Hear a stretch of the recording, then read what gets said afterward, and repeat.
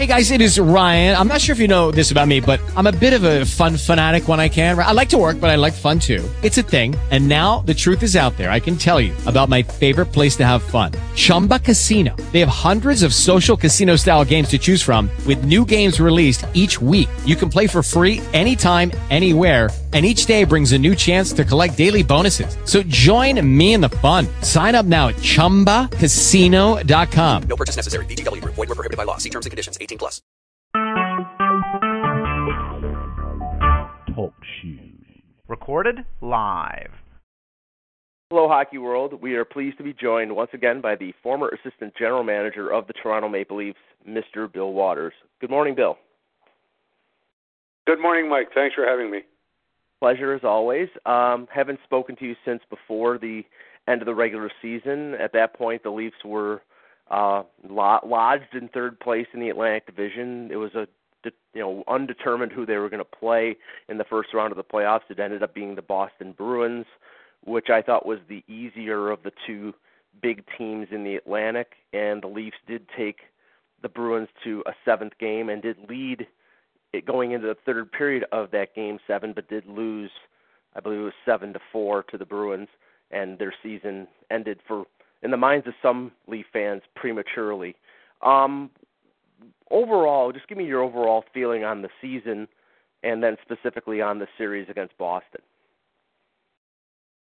Well, I thought they had a good season. They're fifth overall, I believe, and that's an accomplishment. I mean, you have to separate that from what happens in the playoffs, and that only adds to or detracts from your regular season. But I thought the Leafs played well in open ice play that is more prevalent in the regular season.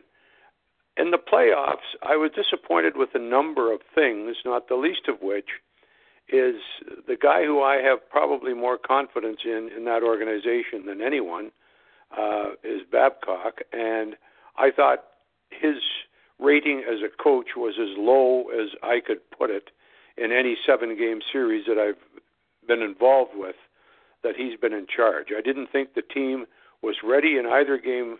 Well, perhaps I shouldn't say. The first game they were ready. The second game they didn't know whether they're coming or going. He made some bad personnel decisions in the fourth game when he put Jake Gardiner out on the 4-on-4, which is simply stating, we're going for the goal. We're not going to keep this game tied. We're going for the goal. And don't send Jake Gardiner when you're going for the goal and it means he has to hit a winger on a pinch, because that's what happened. Give up, goal. Marchand scores, nice pass, Pasternak. Now it's 2-1, and it's a different ball game. Then I fast forward to game 7, and as if he hadn't learned from game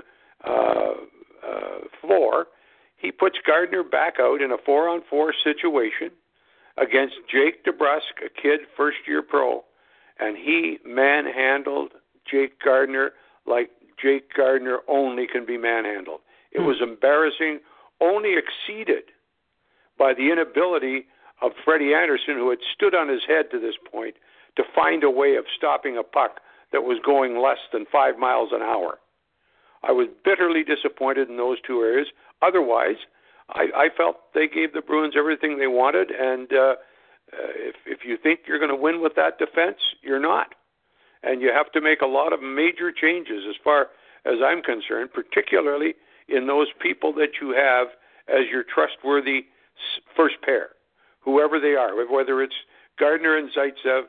Zaitsev was playing injured and or ill, I don't know which, but both were apparent, and Gardiner was playing his usual game. You cannot put him on the ice when there's a one-goal variance one way or the other, because he is going to find a way of misplaying it defensively. He just cannot do it. And as much as they're now trying to stir up a campaign to keep him, I mean, I don't buy that. I don't think they'll ever win with Jake Gardiner playing defense. They might win with him playing center, but playing defense, they'll never win with him.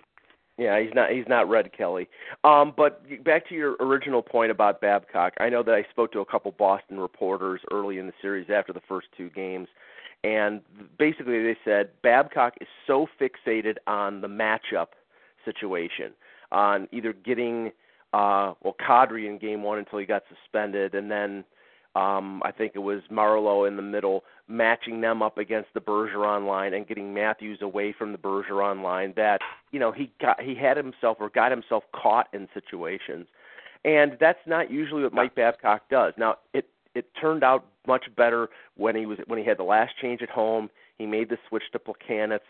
I think they played better from Game 3 on to the third period of Game 7, and I think he coached very well at that point. But early in the series, I mean, they were manhandled and they were dominated by the Bruins in those first 2 games in Boston. Well, the way I look at it, Mike, and this is an oversimplification, I must admit. If you bench Jake Gardiner after Game 3, you win the series. Very simply, you win the series because you win Game 4.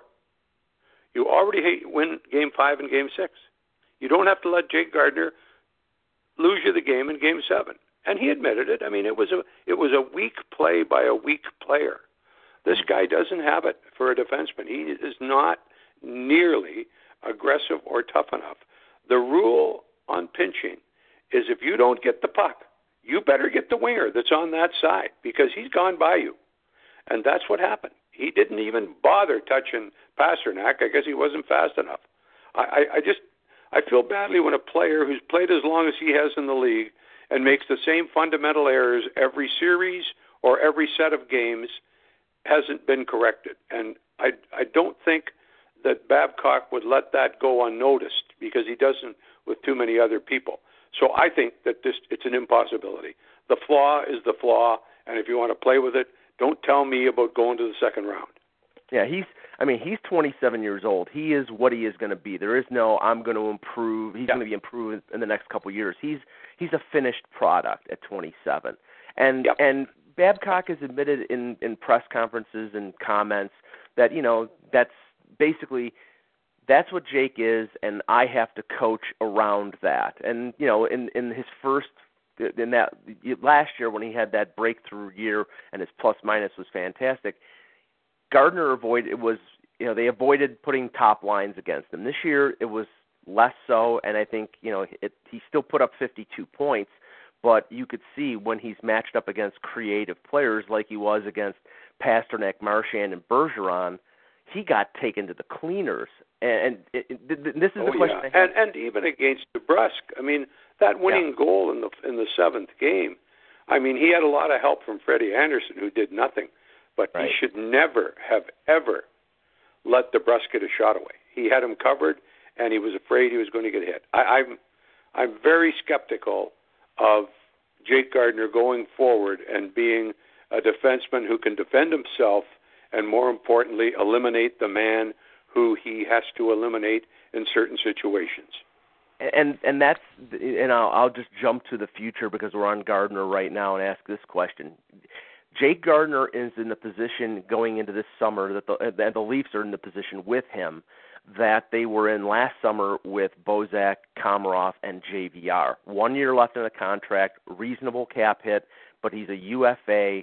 And to me, it's one of those crap or get off the pot moments. It's either you trade him and get as much as you can for him, or you sign him to the extension. I personally, I'm not one of the people who jumped on him for the -5 in Game 7. His problems are his problems. It's never going to change. But right now, at $4 million, he's a flawed defenseman, but okay, it's acceptable. If you're paying him $6 million a year, which he probably gets in free agency as a 52-point defenseman, you can't accept that. That's why I think whoever the GM is, and we'll talk about that in a second, the first big decision is going to be re-sign Jake Gardiner or use him in a package to get another defenseman or to address another area. Well, I don't think they can go forward with Jake Gardiner in their top two for sure, and he's a protected 3-4 guy in my estimation. You can't even send him out for the second line. He just is fundamentally defensively flawed. So I would not re-sign him. I would force him to go to arbitration and then have the right to, I think you can refuse it or you can extended for 2 years. I don't know what the rules are. I wouldn't do anything. I would hope that I could get him for one more year. But what I would hope for is that I can trade him before he gets to arbitration. And that's the challenge that the Leafs have. They're not going to be any worse without him. They should make the playoffs without him, and if they aren't, then they're not nearly as good as we think they are. And they're just going to have to accept the fact that if they're going to win, they have to win with players that don't make errors at inopportune times. And he's like he's liable anytime he's on the ice in a difficult situation to give the puck up and make it easy for the other team. And I know that that's not his modus operandi, but that's what comes out of his hockey machine. And one final thing on that series, and if you saw it sort of play out in the second round series between Tampa and Boston, I thought Tampa was a much deeper, much more experienced version of the Leafs in terms of the fact that they could score, and they were deep, 4 lines deep, and they had good goaltending. But they had advantages that the Leafs didn't. One, they had a deeper defense, especially with the addition of McDonough. 2, I think that they had that veteran savvy and the snarl and pushback that you needed against the Bruins. And Bill, in the series against the Bruins, other than Zach Hyman and Roman Polak, there was no pushback from the Leafs at all. And in the series against Tampa versus Boston, you had McDonough, you had Callahan, you had these guys get in the face of Marchand when he was pulling his crap and offering some pushback. And the thing is, I think almost more important than as important as getting a couple defensemen and bolstering up the middle, I think this team needs to get a little nastier and a little snarlier. And I'm not talking about goons, but I'm talking about guys like Hyman who will go in the corners and go to the front of the net. I think they need that more than anything. Well, Hyman's going to find that a little more difficult because they know Hyman won't fight. Right. When you have a situation like the Leafs had in Game 2, when the Dumbest Player of the Year award was awarded on the ice to Nazem Kadri for what he did, but Nazem Kadri was the only player on the Leaf team that could have done that. Right. And that wasn't a smart move, but Kadri would be the only guy that would go up and address Wingle. He would be the only guy go up and would challenge him. Nobody else will. Look up and down the lineup. There's nobody else. That's what they have to address. They went one way with Matt Martin, and now they've disposed of him. I'm not sure that it's a good disposal. I don't care how fast you are. If you're timid and you're a light checker, you ain't going to accomplish a lot. And I as much as I know the problems that Matt Martin has, Matt Martin still scored 19 goals with the Islanders. Mm-hmm. And he wasn't playing with John Tavares all the time. So I don't understand where they're going with this. I know they need it. It's pretty apparent. And it will depend on what Babcock decides, I guess. Yeah, they need the qualities of Matt Martin and somebody who can play in their top 9. They just don't think with his limitations in speed. And he's not a great finisher, but he's a great team player, and he'll lay somebody out if they need to be laid out, and that's valuable. But they need more toughness up front, and they need more than just Roman. And I think Roman Polak's going to be back, but I think they need more toughness in the top 4 of the blue line. Now, okay, let's move to what's currently going on. The season is over with.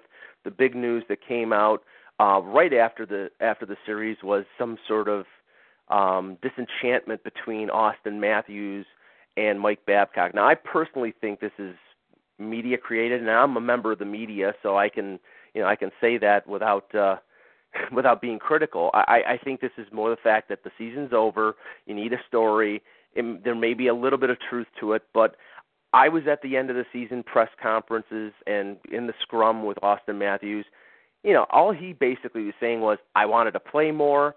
He'd like to play with Mitch Marner because I think he sees what Boston does with Pasternak, Marchand, and Bergeron. And Babcock, when addressing that situation, says, you guys want Matthews and Marner to play together. I want to win. So he doesn't think that them playing together is good for the team. He thinks he needs to spread the offense around. No. What do you think of this perceived thing with Matthews and Babcock?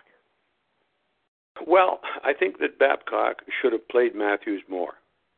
It's like being the aggressor in the situation. Let's get our best player out there more because it's going to make it more difficult for a Boston defense that wears down as the games go by, particularly with Chara. Instead, we played into their hand, and the matchups became almost embarrassing. A two-man defensive matchup is much easier than a complete line, and that's all they did. So what you had to do was use the young guy and play him more, because Chara can't play more. I mean, he's if he plays 20 minutes, and he ends up got 26, you're going to get 6 minutes of heaven. So I think that was a tactical error, and I don't blame Matthews. If you're going to call him your best player, and publicly, and how great he is, what the hell is he doing playing 14 minutes a game? That's your third-line center. I'm sorry. So they have to define what their best player is and what they're going to do to make their best player their very best player.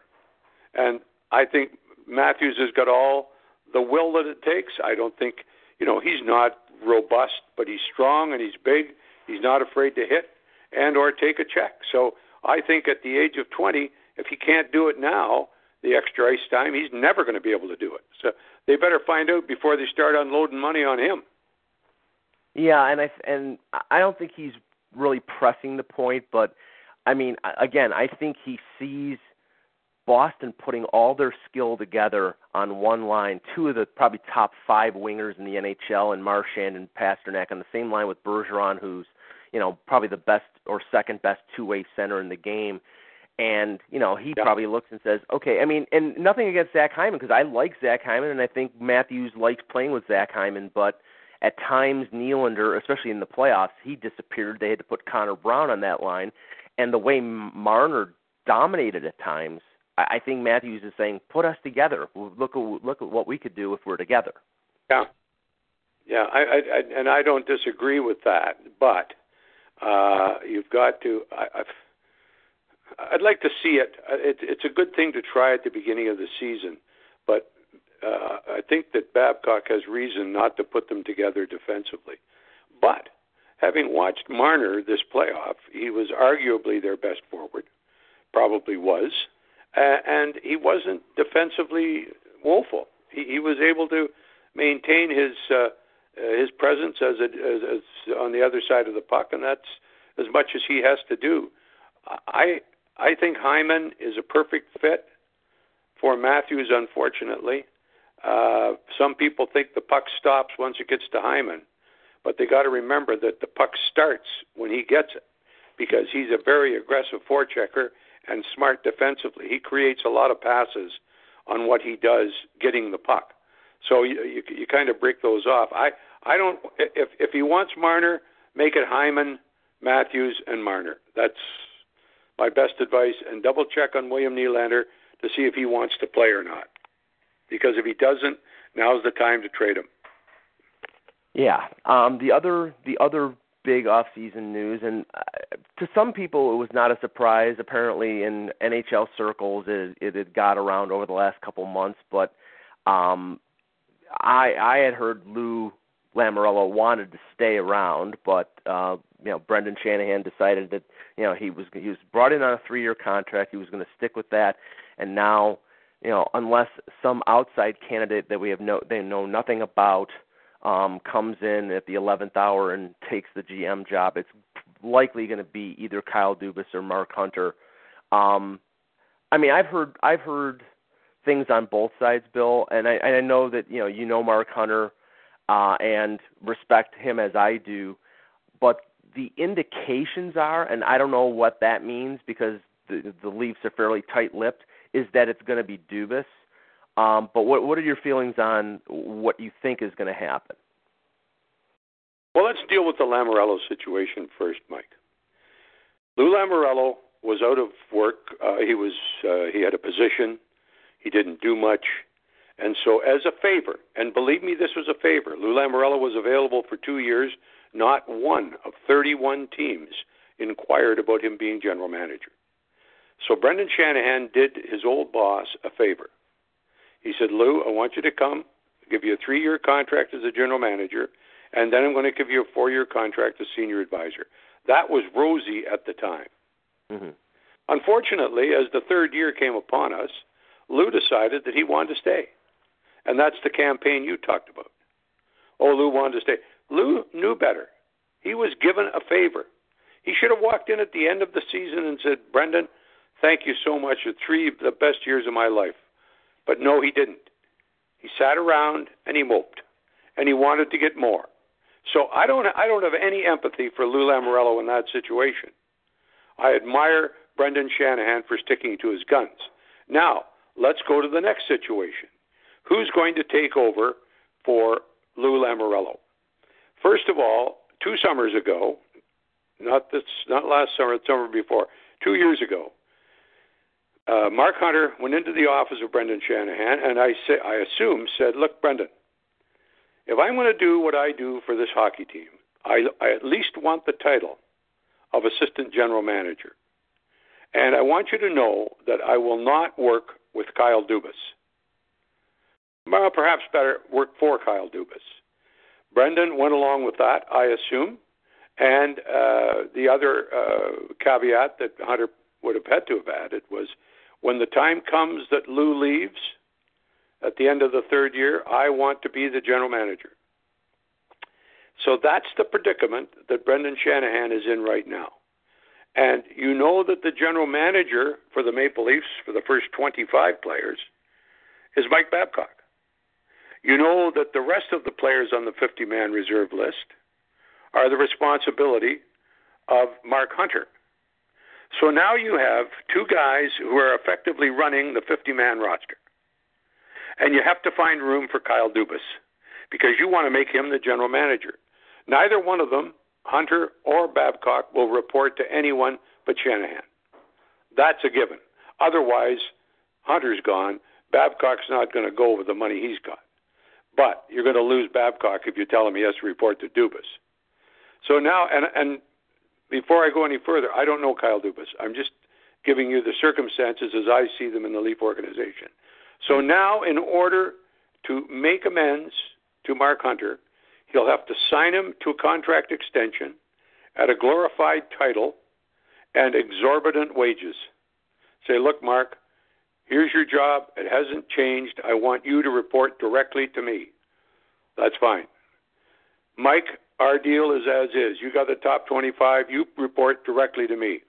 Oh, Kyle, you're going to be the general manager and you'll look after the Marlies. That's the way I see it.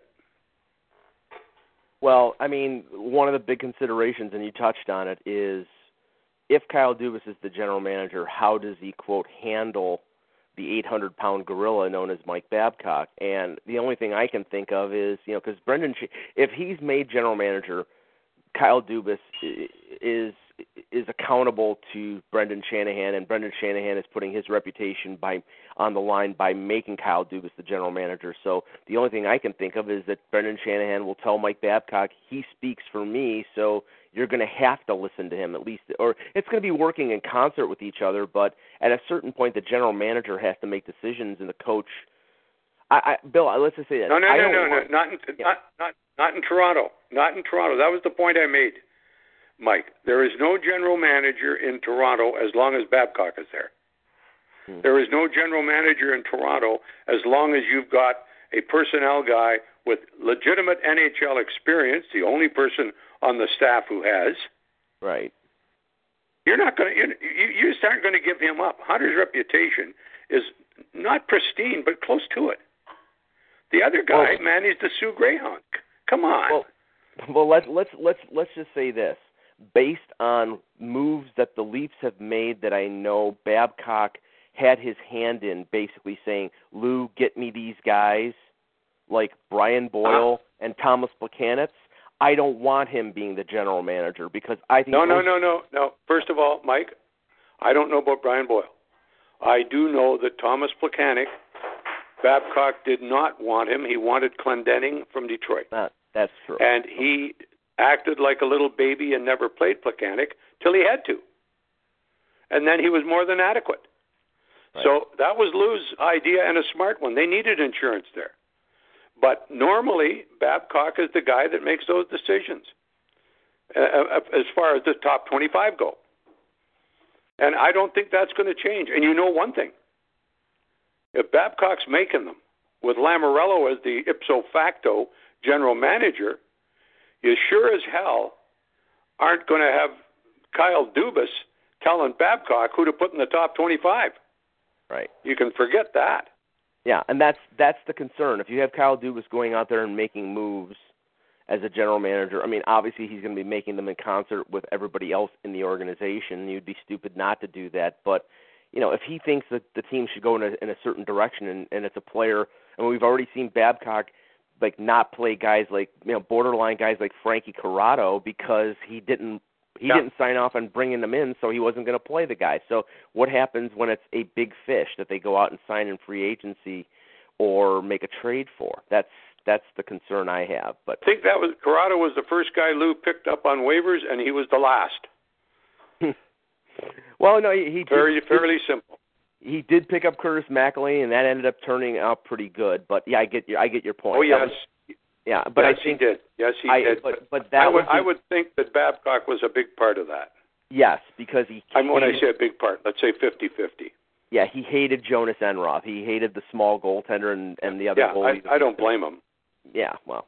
And Lou got him. So listen, the one thing, Mike, and I hate to repeat it, Brendan Shanahan did Lou Lamoriello a favor. It's too bad Lou didn't recognize it. Two quick things, and we'll finish up. Going forward, the Leafs picked 25th in the first round in the upcoming draft. My opinion, and I wrote this earlier this week, the Leafs have a much different approach for picks in the top 10 and top 15 of the first round than they do later picks. And in both instances with this management team, when they had a pick in the 20s, they either traded down or used it to get an established player like Freddie Anderson. They had the Pittsburgh pick from the Kessel deal, and they traded for Freddie Anderson. I think they're at a point now where they've had a couple first-round losses. They recognize where they need to improve. I think they're not making that pick. I think that pick is going to be part of a package to either get a defenseman or to bolster themselves up the middle because now Bozak is gone and they don't have a fourth-line center. What do you think of that proposition?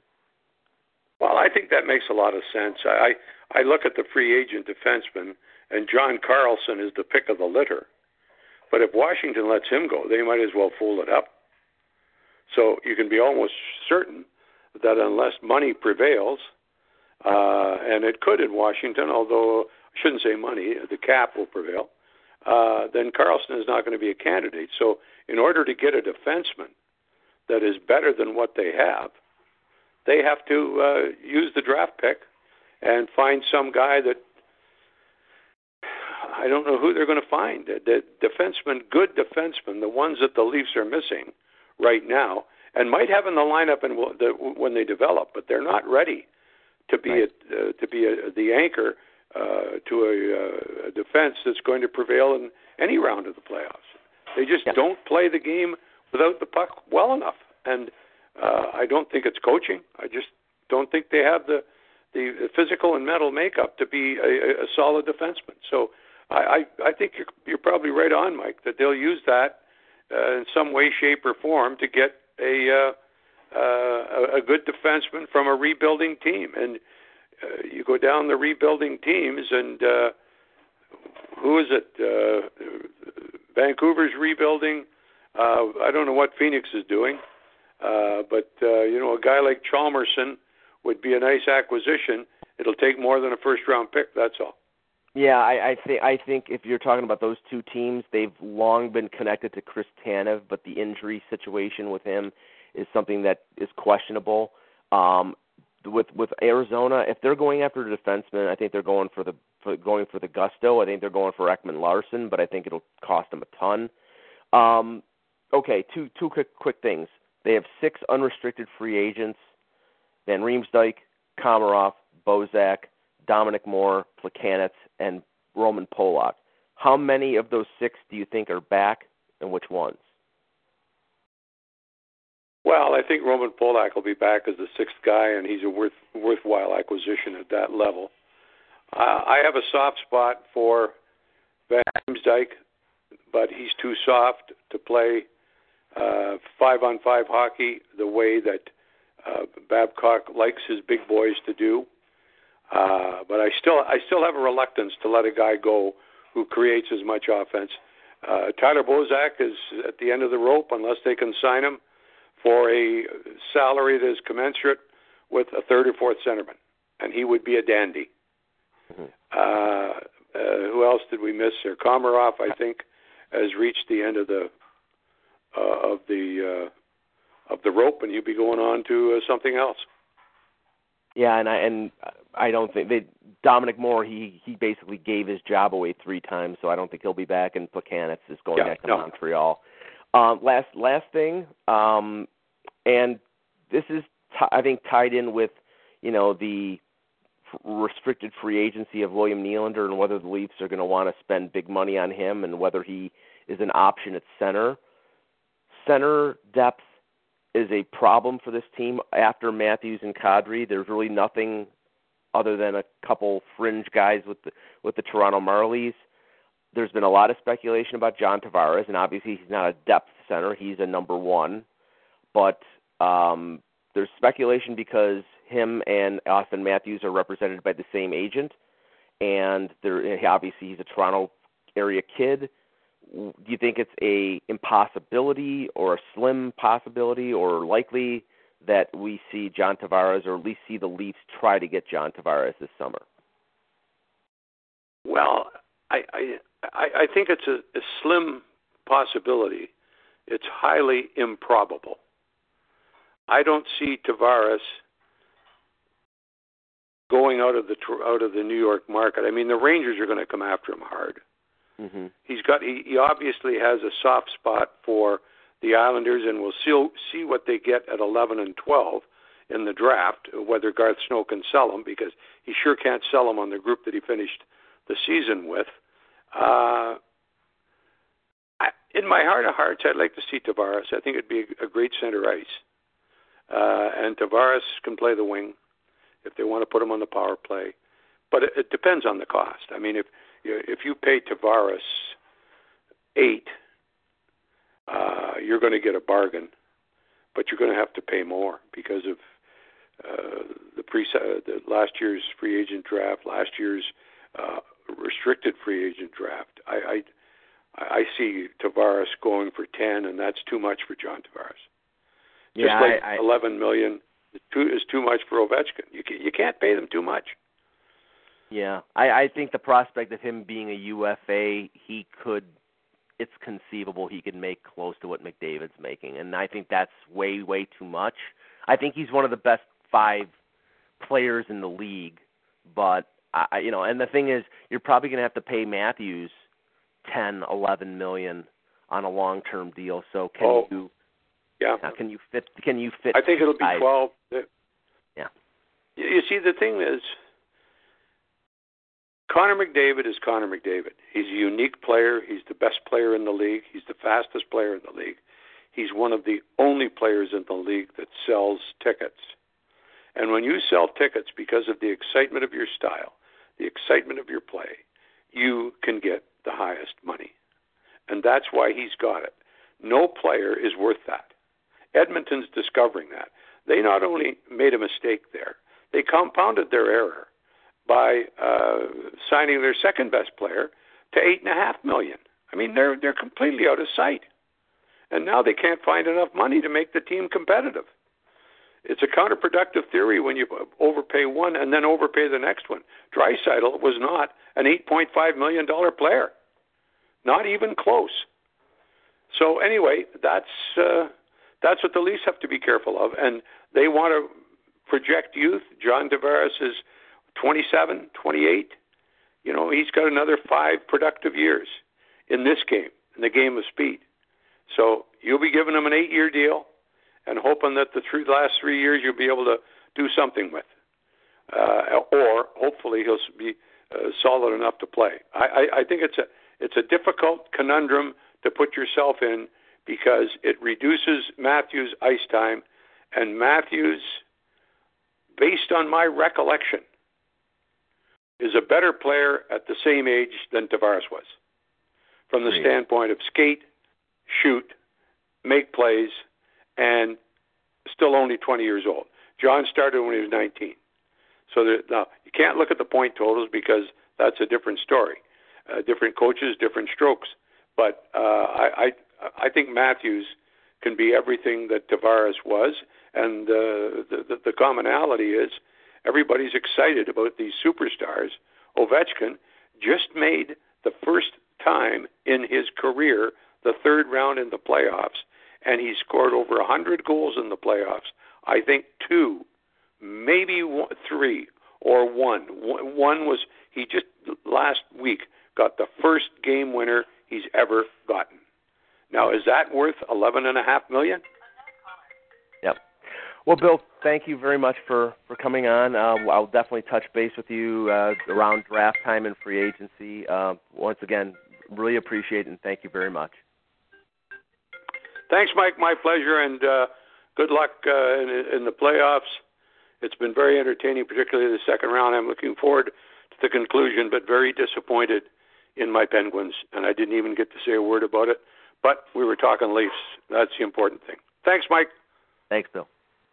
Judy was boring. Hello. Then Judy discovered ChumbaCasino.com. It's my little escape. Now Judy's the life of the party. Oh, baby, mama's bringing home the bacon. Whoa, take it easy, Judy. The Chumba life is for everybody. So go to ChumbaCasino.com and play over 100 casino-style games. Join today and play for free for your chance to redeem some serious prizes. ChumbaCasino.com. No purchase necessary. Void where prohibited by law. 18+ terms and conditions apply. See website for details.